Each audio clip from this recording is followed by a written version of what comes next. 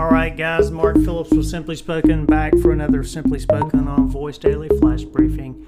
Hey, back again talking about a recent piece in Forbes where they're discussing the tie-up between Microsoft and Humana. Now, Humana is a huge health insurer with a big subscriber population. They manage health benefits for a number of private companies, but also 4 million Medicare Advantage enrollees. So that really gives them an interesting spot to look at how to manage health issues for the aging boomer population and to build kind of predictive, personalized solutions that help folks manage health issues. And so a lot of folks are nibbling on that.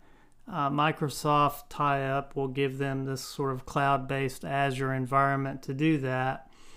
And so I think it's not much of a stretch to say that in doing all that work and that population, voice could play a big role in delivering information, reminders, helping out with adherence. And the thing that I kind of like about that, and the thing that we see, is a lot of times we wonder, who will pay for the technology? Who will pay for the benefit? Who sees the biggest return on the investment? And so once we start seeing the health insurers and the payers get into the game, they're already experimenting with smartphones, with apps, with digital technology.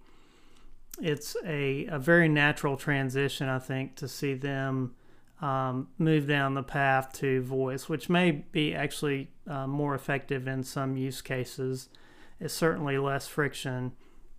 And let's see if we can get some money injected into the space from someone that, or from the payer population that has a vested interest in improving care for their population. So I think that's an interesting sort of, they don't talk a ton about voice in the partnership, but I think it's a nice kind of set of tea leaves to read in terms of what comes down the pipe in healthcare and the payers and tying up with technology companies.